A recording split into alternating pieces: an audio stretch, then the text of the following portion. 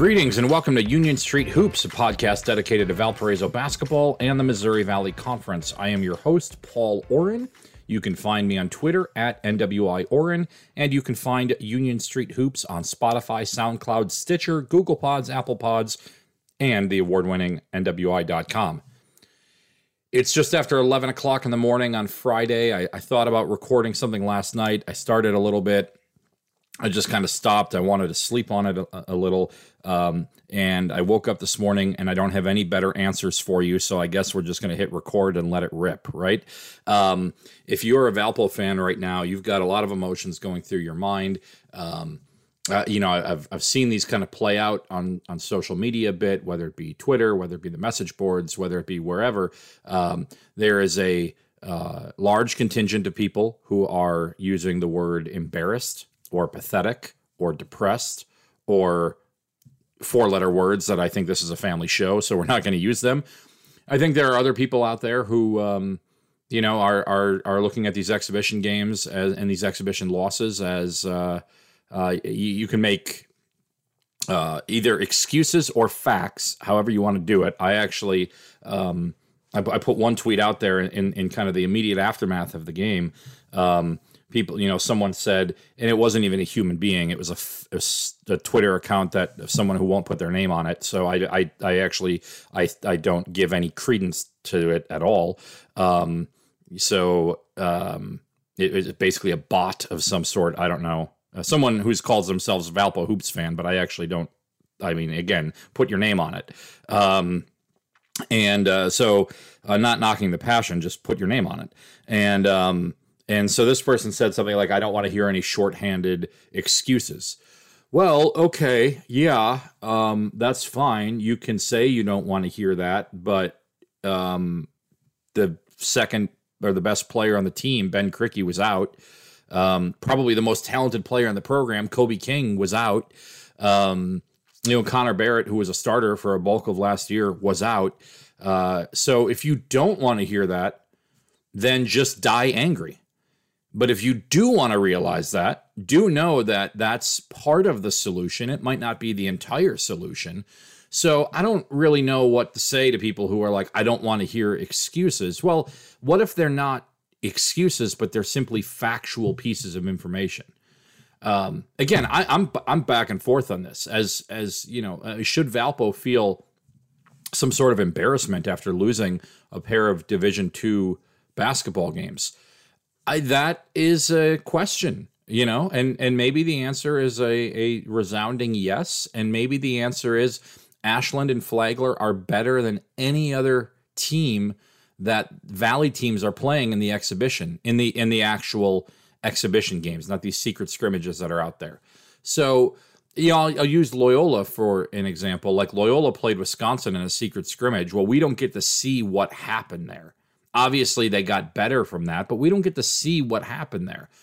But then Loyola went and played UW Stout and wins by 50, and everyone's touting how great Loyola is. Well, did you learn anything in that game? And or any of these other games? Indiana State played Rose-Hulman. I don't know.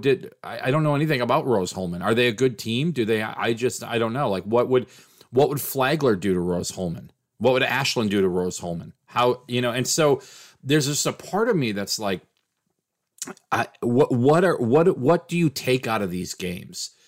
Clearly, Valpo's got some issues, and I'm gonna go through some of those for a second. So don't think that this is all sunshine and rainbows around here. Clearly, there are some problems. Not the least of which is it's 2 exhibition games, and 4 of your starters played 32 plus minutes or 30 plus minutes. Like, exhibition games are games that you're supposed to play everybody, even people that might redshirt, so you can get them some game experience. Clearly, there was a different approach taken to these exhibition games than maybe we've seen in the past. And I give, I guess, a bit of credit to Matt Loddick, who didn't shy away from this from the very beginning, right? I talked to him last week. He told me, we're playing these 2 hard games. We want these teams to come in and challenge us. We're not afraid if we win or lose. It's not important to us. What's important to us is that we get game experience with these guys. And so I want to take the 10,000, 50,000 foot view of this and kind of look at this for a second. Valpo has a lot of talent. There's no question about that. You look at the Big Ten transfers, you look at Kevion Taylor, and we're going to get to him in a second. You look at some of the returners, albeit 2 of them played, 2 of them did not. And you look at what we imagine is a talented freshman class. Some of them played, some of them did not. Valpo has talent. They've been practicing together since June. They've been beating the hell out of each other in practice, i.e. Connor Barrett is out with an injury due to beating the hell out of each other in practice. So they have been battling against each other. But when the lights come on, this team has never played with each other before, right? They just haven't. And you call that an excuse, you call that a fact, you call that whatever you want to call it. They've never played together before.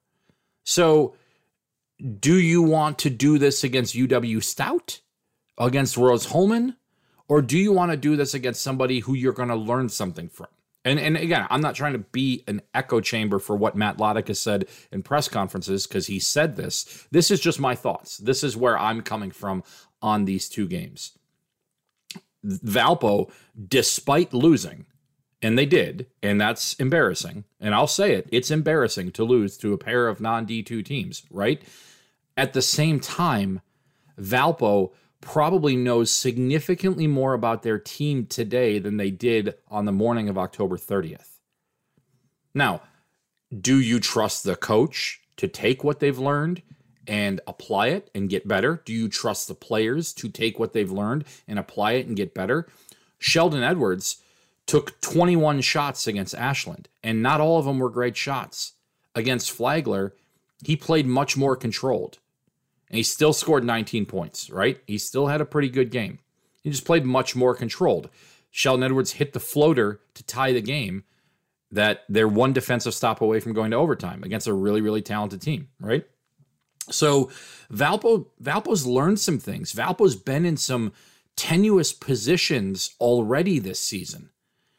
That, guess what? And this is my point. This is my big, big overarching point before we get into some of the individual stuff. Northern Iowa doesn't have to learn how to do that, right? I mean, now maybe with bringing AJ Green back and he's got some rust or whatever, but AJ Green and Austin Fife have been doing this for a long time with each other.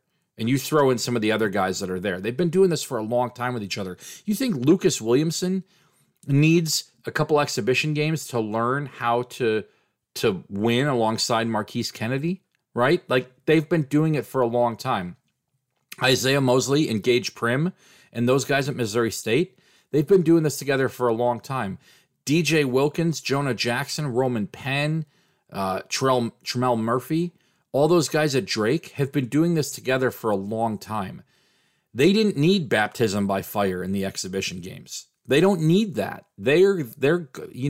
Drake just beat Wichita State in the NCAA tournament. They know how to close out a game together. This Valpo team doesn't know any of that. They just haven't played together. Keith Freeman, the old women's basketball coach at Valpo, used to tell me something that I've kind of taken to heart over the years. You can't shortcut the process. There's just no shortcutting the process. I feel like there's been times where maybe Valpo tried to do that. Certainly in the early roster construction of the Matt Lottich era of kind of throwing in these high level guys that just let's throw them out there and let's kind of shortcut the process a little bit. The Burtons and the Bakaris and things like that, right? And I think it's taken some time to get a roster together, and then you have to go through the trials together, right? You can't shortcut that process. And so these 2 losses to Ashland and Flagler, and I'm going to get into them in a second, while embarrassing and while pride hurting and all of that stuff, and people are going to jump off the ship before it even leaves the dock, did Valpo learn something about themselves by going through this baptism through fire that maybe all these other teams that we're talking about in the Valley don't have to learn, the top tier teams in the Valley that have been playing together for so long, or these bottom tier teams, right, who need to feel good about themselves to get some of these wins, to be able to kind of get some confidence under their belt and stuff like that. So I guess it goes back to the question of, what do you want out of this situation? What do you want out of these exhibitions? Do you want to put 100 points on somebody? Excuse me. Do you want to put 100 points on somebody and feel good about yourself? And is that going to help you get ready for a dogfight against Toledo in the opening game of the season, or a revenge game against UIC in the second game of the season, or a tough contest at Stanford, or the Nassau Championship where you got Coastal Carolina and a handful of other teams? Is playing the UW Stouts or the Rose Holmans of the world going to do that? I don't know if playing the Ashlands and the Flaglers of the world are going to do that either, but these are two really good teams that I suspect are going to be in there battling. They were last year in the Division II tournament. Flagler made it to the Final Four. They're the number 2 team in Division II. Now, what does that mean? Everyone's upset about this Valpo team, and one of their key contributors, Kevion Taylor, is a Division II player that has come up to Division I. How many of those guys on Flagler's team last night would you have been pumping your chest saying, oh, look, we got this guy? Jazik Lottie, that guy's going to be in an NBA camp next year. That guy can play. Cole Roberts, who comes off the bench for them, beast inside. The move he made, the rebound he got, the shot that he put up at the very end. Excellent, right? So, and Ashland, their 3-point shooters that they had. I mean, they had 13. Their five starters scored in double figures. They knocked down 13 3-pointers. Part of that's Valpo's poor defensive effort in that game. Part of that is those are some good players on the other side of the court. D1, D2, D3, as Aaron Gordon said last night, you have to respect the division. You got to respect that these guys are good basketball players. So I get it. I get the sky is falling. Normally I would maybe throw out the RELAX, but I don't think Aaron Rodgers is a good person to bring up right now. So, maybe it's REVAX, Revax. I don't know. That's a bad joke. It's terrible. Look, nothing that I say is going to change anyone's opinions, right? Like, if you're pissed about this, and you should be, right? You should be. I'm not telling you shouldn't be, right? Like, people waited 18, 20 months to come back and get excited to maybe Valpo basketball, and being able to go to the arena is like the thing that I can look forward to and excited about. And I'm vaxxed and boosted and ready to go. And then they're going to serve beer. Maybe they're serving beer because I knew you'd need it. I don't know. I think that, to listen to Matt Loddick, and maybe some of you stopped listening to him a long time ago, but to listen to Matt Loddick, I like what he said at the end. I'm not discouraged. I'm looking at the big picture view. Obviously, this team in this league this year is going to get prepared for a dogfight night in and night out. Loddick said after the game, I'm looking at 18 5-point games. And how are we going to handle that? How are we going to close things out? Well, Valpo just got a lot of experience in their first 2 games, and they failed both of those tests. There's no way around it to sugarcoat it. They failed both of their tests, but they went through it. It's like going through the job interview process and not getting the job. Yeah, that sucks. Was it a waste of your time? Maybe. Is it going to help you the next time that you have a job interview? Yeah, probably. So that's my thought on it, right? I mean, I look, yes, embarrassing, probably, right? Like all of the stuff on social media last night, mid-major madness, no context college basketball, all these different things. The Valpo fans, right?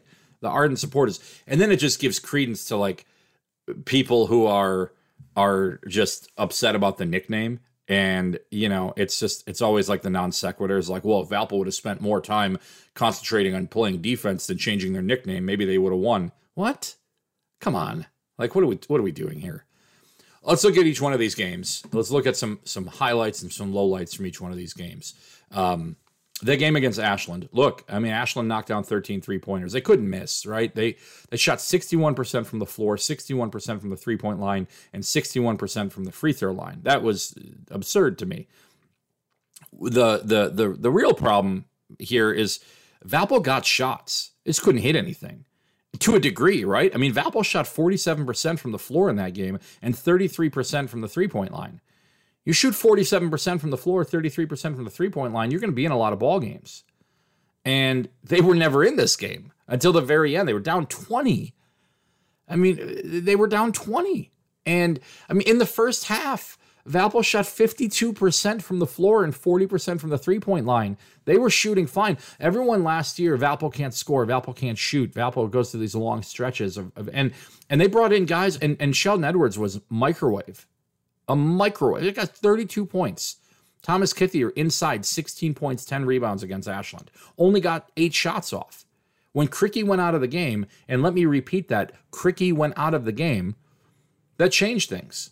Kevion Taylor's a high-volume shooter. We see that. 4 of 12 in that game, 2 of 8 from the 3-point line, 3 of 6 from the free throw line. That's got to get fixed. Got to shoot better from the free throw line because he's going to get there a lot. He scored 13 points, right? So yeah, Kevion Taylor is a Division II player that is playing Division I now. I bet a lot of these guys on Ashland, if given the opportunity, may have moved up. Maybe they didn't want to move up, right?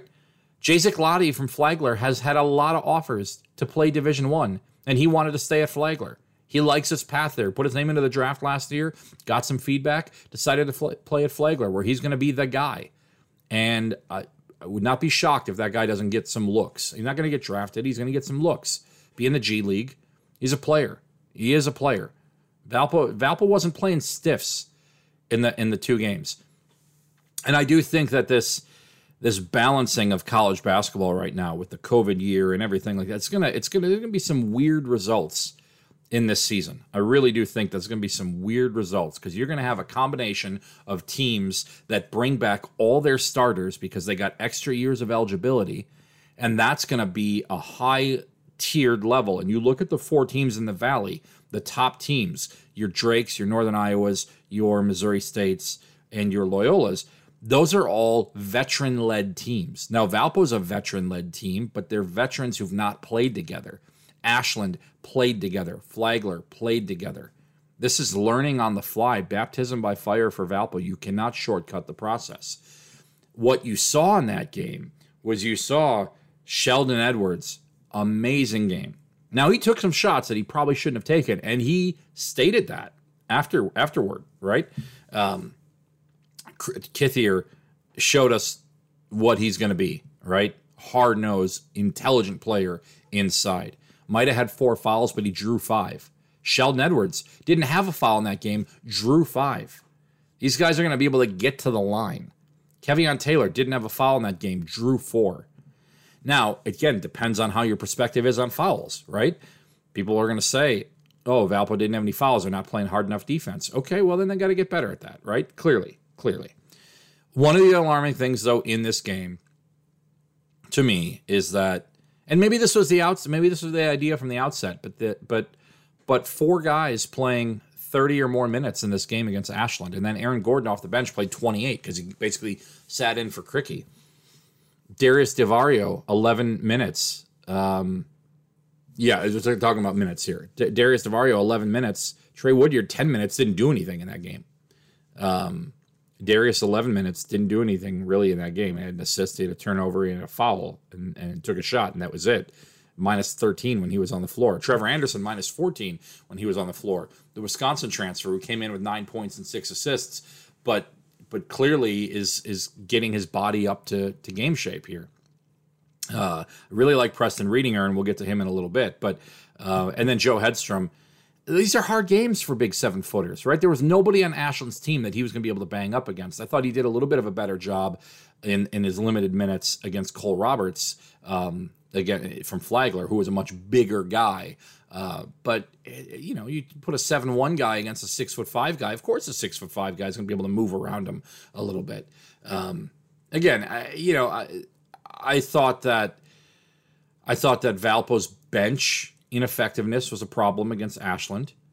But I'm also willing to look and see Krikke, Barrett, and King didn't really play. I mean, Krikke played 4 minutes. Once he came out, it's okay. The bench is just going to look different. It's just going to look different.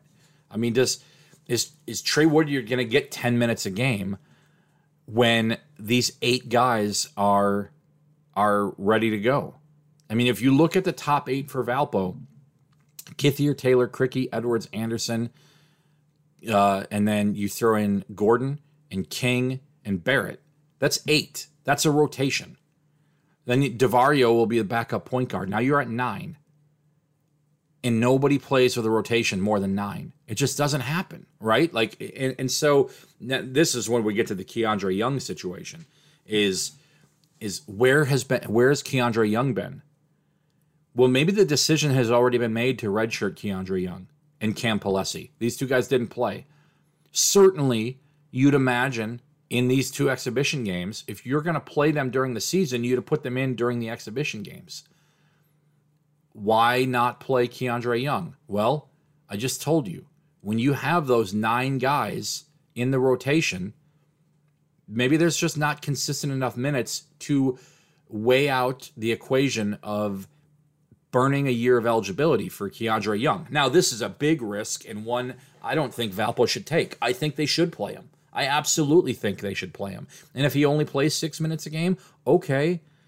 Because the other side of that equation is a 6-minute to 10-minute a game Keandre Young as a freshman going to help your team now more than a 5th-year senior will help your team, a 5th-year senior Keandre Young in 5 years? Well, the 5th-year senior is always going to help your team more, but that is a lifetime in college basketball away from now. I would be, again, how many guys redshirt and stay 5 years in this modern day and age of college basketball? So if you are choosing to redshirt Keandre Young right now, you're doing it with the idea that his 5th year is going to be the big payoff year. Is he going to get to a 5th year in a Valparaiso uniform? That becomes the question. And if you're not sure of that answer, I think he's got to play now. And I think you got to give him the opportunity now. But here's the other rub. Say you put Keandre Young out there right now, and he plays 6 or 7 minutes a game, and he shows some flashes, and he puts some tape out there, and he wants a bigger role somewhere else. I don't know. Maybe he leaves.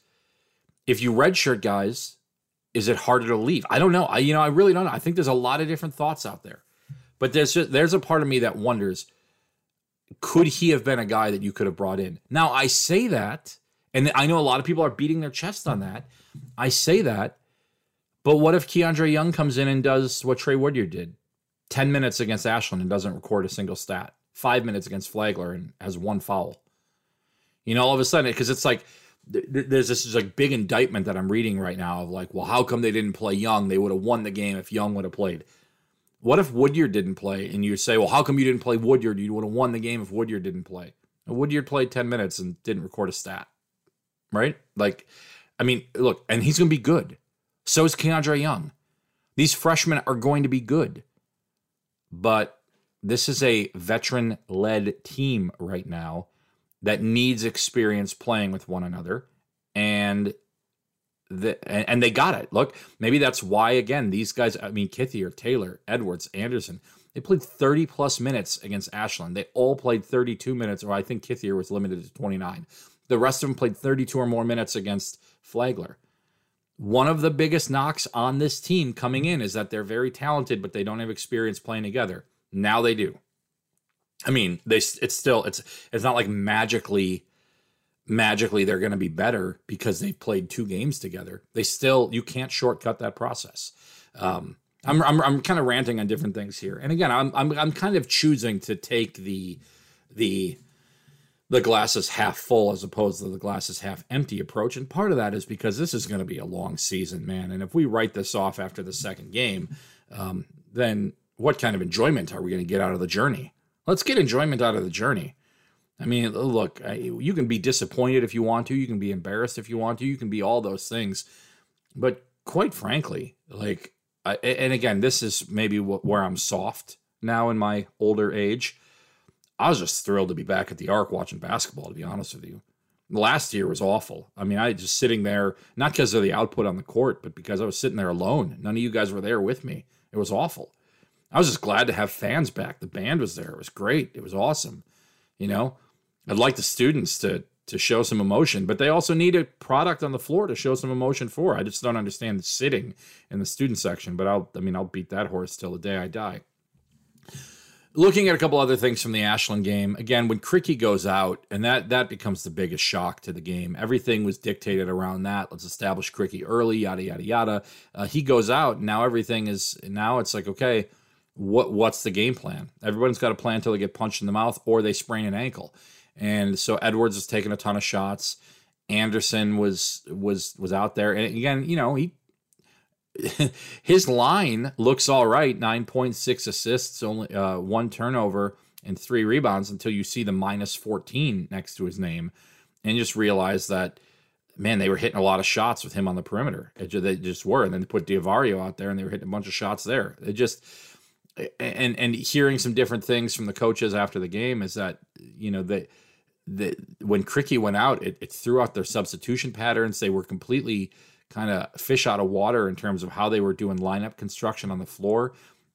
They played 14 different lineups on the floor in this game, and some of them I don't think they've worked those 5 together before, just because, again, you take Krikke out of the equation.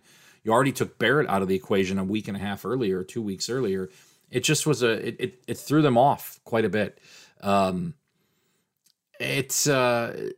that was kind of my thoughts on the first game. And so a friend of mine called me after the first game and said, Valpo lost to Ashland. Tell me why this matters. Tell me why this doesn't matter. And I just kind of echoed some of the same things I said to you guys. Like, look, tough loss, probably against a team you should win, you should beat, you know? And I said to him, I'm like, and they might lose again because Flagler's better. Flagler's significantly better than Ashland. They were a Final Four team last year and brought almost everybody back and added some good pieces. But I said, you know, now you got experience. You put your hand on the stove and you burn it, you learn not to put your hand on the stove again. You know, so sometimes you just got to learn the hard way. And Valpo got their hand burned. And then they played Flagler. And I thought they came out and I thought Sheldon Edwards played much more composed in this game in terms of shot selection. Maybe a little bit too passive, but I thought he played really well. Thomas Kithier, when he was on the floor, they were +8. Which is second on the team to Preston Reedinger, who is +9. I tweeted this out last night. It is a crime that Valpo got this guy to land in their lap. This guy is, if he can continually develop, this guy could be a winner, right? He's incredibly reliable. Now he's played 2 games and he's gotten 8 fouls, right? So foul trouble is going to be a problem because the guys are going to get faster that he's playing against.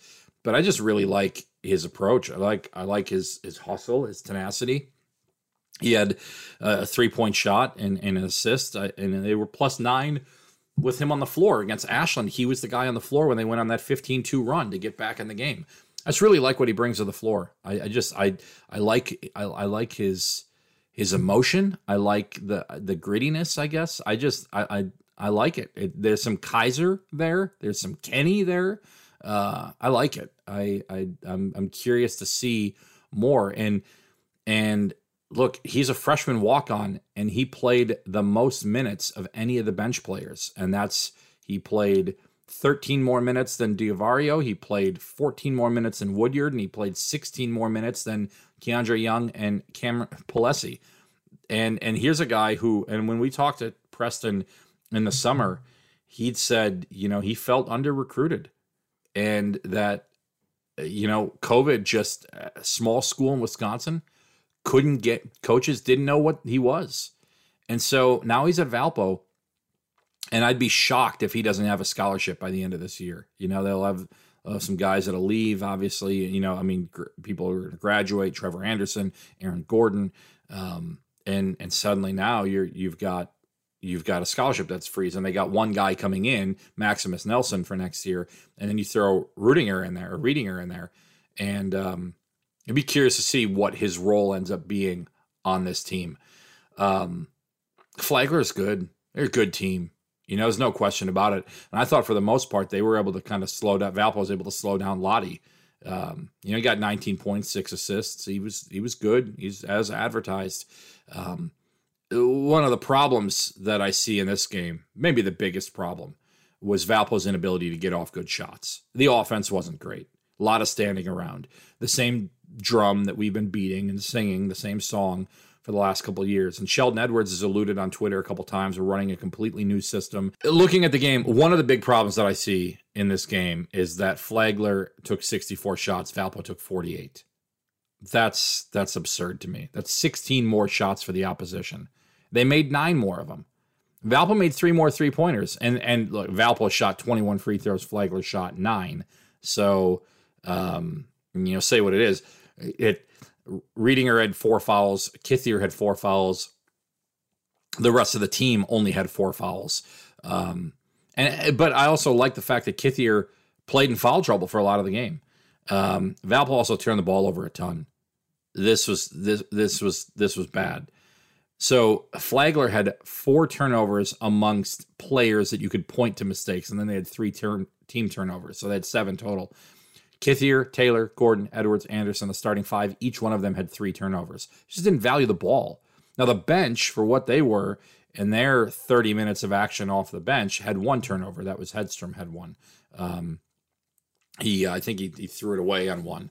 And Hedstrom he is a work in progress. I'll say this about Joe. This idea that people were highly touting Joe to come in here as somebody who was, he was a 7-footer from Wisconsin. They've had Ethan Happ, Frank Kaminsky, yada, yada, yada. It's like, yeah, no, they did. And they don't give those guys away, right? Joe left to come to a different place where he's going to work through, some injury stuff that he has, and he'll get there. But, again, exhibition games I think are tough for bigger guys. It's just, I don't really know what to expect from Hedstrom, other than the guy is kind of fought through some injury stuff and is, getting to the point where he's getting through practices. Emile Fraze-Villian, he played 3 minutes. He scored a really nice kind of hook shot that I thought was good. Here are 2 big guys that have just struggled with injuries, and maybe they get their bodies right and they turn into Kevin Van Vyk, who was another guy who struggled with injuries. Or maybe they are just big guys who are going to struggle with that a little bit, and they'll provide some backup for the Kithiers and the Crickeys of the world. So I don't know what to think there. So look, two losses, no question about it. I guess it feels good not to be talking about the Beacon nickname for a while. You've got other things to complain about. Look, Cricky may or may not play against Toledo. If he does, he probably won't be at 100%, but he's still, you got to get him back. You got to get Barrett back. And in a couple of weeks, you get Kobe King in there. And then this team kind of becomes what this team is supposed to be, but you can't shortcut that process. 2 tough losses, 2 embarrassing losses against 2 good teams, right? 2 good teams. You lose to a non-D1, you're going to get egg on your face. We know that. How does Valpo respond to this? I think you'll start to see. And maybe they won't respond well. And maybe maybe Bill Parcells, you are what your record says you are. And maybe Valpo's just not going to be very good. Maybe we all drank the Kool-Aid this year. But I got to think that this team will gel together, but it's going to take time, right? Rome wasn't built in a day, and neither was a college basketball roster. It's going to take time. And so it's a process that we're going to see play out. And, you got to think of, as Matt Loddick is saying, look, not panicking, taking the big picture view. I did something where, because basically I'm the only newspaper reporter that's covering this team right now, which is mind-blowing to me, but whatever. And in the first game, we had Kithier and Edwards and Taylor come in and talk to the media. And despite the fact that Edwards and Taylor and Kithier were the top scorers in the second game, I didn't want to hear from those guys again because the outcome of the game didn't really matter to me. Or who was the high scorer or anything like that. It didn't really matter to me. I wanted to hear from Gordon. I wanted to hear from Anderson. And I wanted to hear from Reedinger. I wanted to hear from the other 3 guys that played a ton of minutes. And, I asked Gordon, I said, is this going to snowball? And he said, no, I don't think so. You got to respect the division. You got to respect the opponent. I asked Anderson if, are you deterred by this? And he basically said, look, it's basketball. We're going to get better. We're going to get back in the film. We're going to go through this, and we got to understand what we're doing out there. Taylor talked about a lot when he said, hey, look, when I was a Division II player, we came in with a chip on our shoulder and nothing to lose, and we played like it. And then he pointed out and said Ashland played like that, and Valpo let him play like that. They let him, kind of play a little bit more free, and that was something that was a struggle. So Valpo knows a lot more. Loddick knows a lot more about his team today than he did 2 games ago. So do the fans, and the fans might not like what they've seen, but adjustments, I imagine, will be made. And 5/8 of the key rotational players, or 5/9, I guess you could say, because you got to throw in backup DeVario or Riedinger, one of the 2. One of them is going to be the backup point guard. But you take those other 3 guys, and they weren't there. And when they get there, how much are these exhibition games going to matter at that point? I don't know. Thanks for listening. Obviously, going to do some more stuff next week. I've got a couple different things in the works for this podcast that I have been trying to put together that have taken time away from me kind of doing some of the other stuff that I normally like to do. So I'm hoping to get those things to you. Some good fun stuff that I have planned that I really think that you're going to enjoy. So thank you guys very much for listening. Look, in closing, yes, be pissed, be embarrassed, be all those things. You probably should be, right? You lose to 2 non-D1s. That's something that you just got to own. But also understand that you can't shortcut the process. And clearly there was a game plan going into these 2 games of we're going to get a lot of experience with our starters playing. We're going to treat these almost like regular season games as opposed to exhibition games so the walk-ons get in or anything like that. Sounds like that was the plan going in. And Loddick's saying he's taken the bigger picture view of kind of these are pieces of a puzzle that are all going to fit together. We're not solving the Sudoku puzzle right off the bat. It's a much, much bigger process. So be curious to see how the process plays out. Can't say it's going to be good, bad, or otherwise. Curious to see the process play out. Looking forward to the season opener on Tuesday night. Looking forward to some of the other fun content that we've got planned going forward. Continued thanks for listening, and I'll see you at the Art.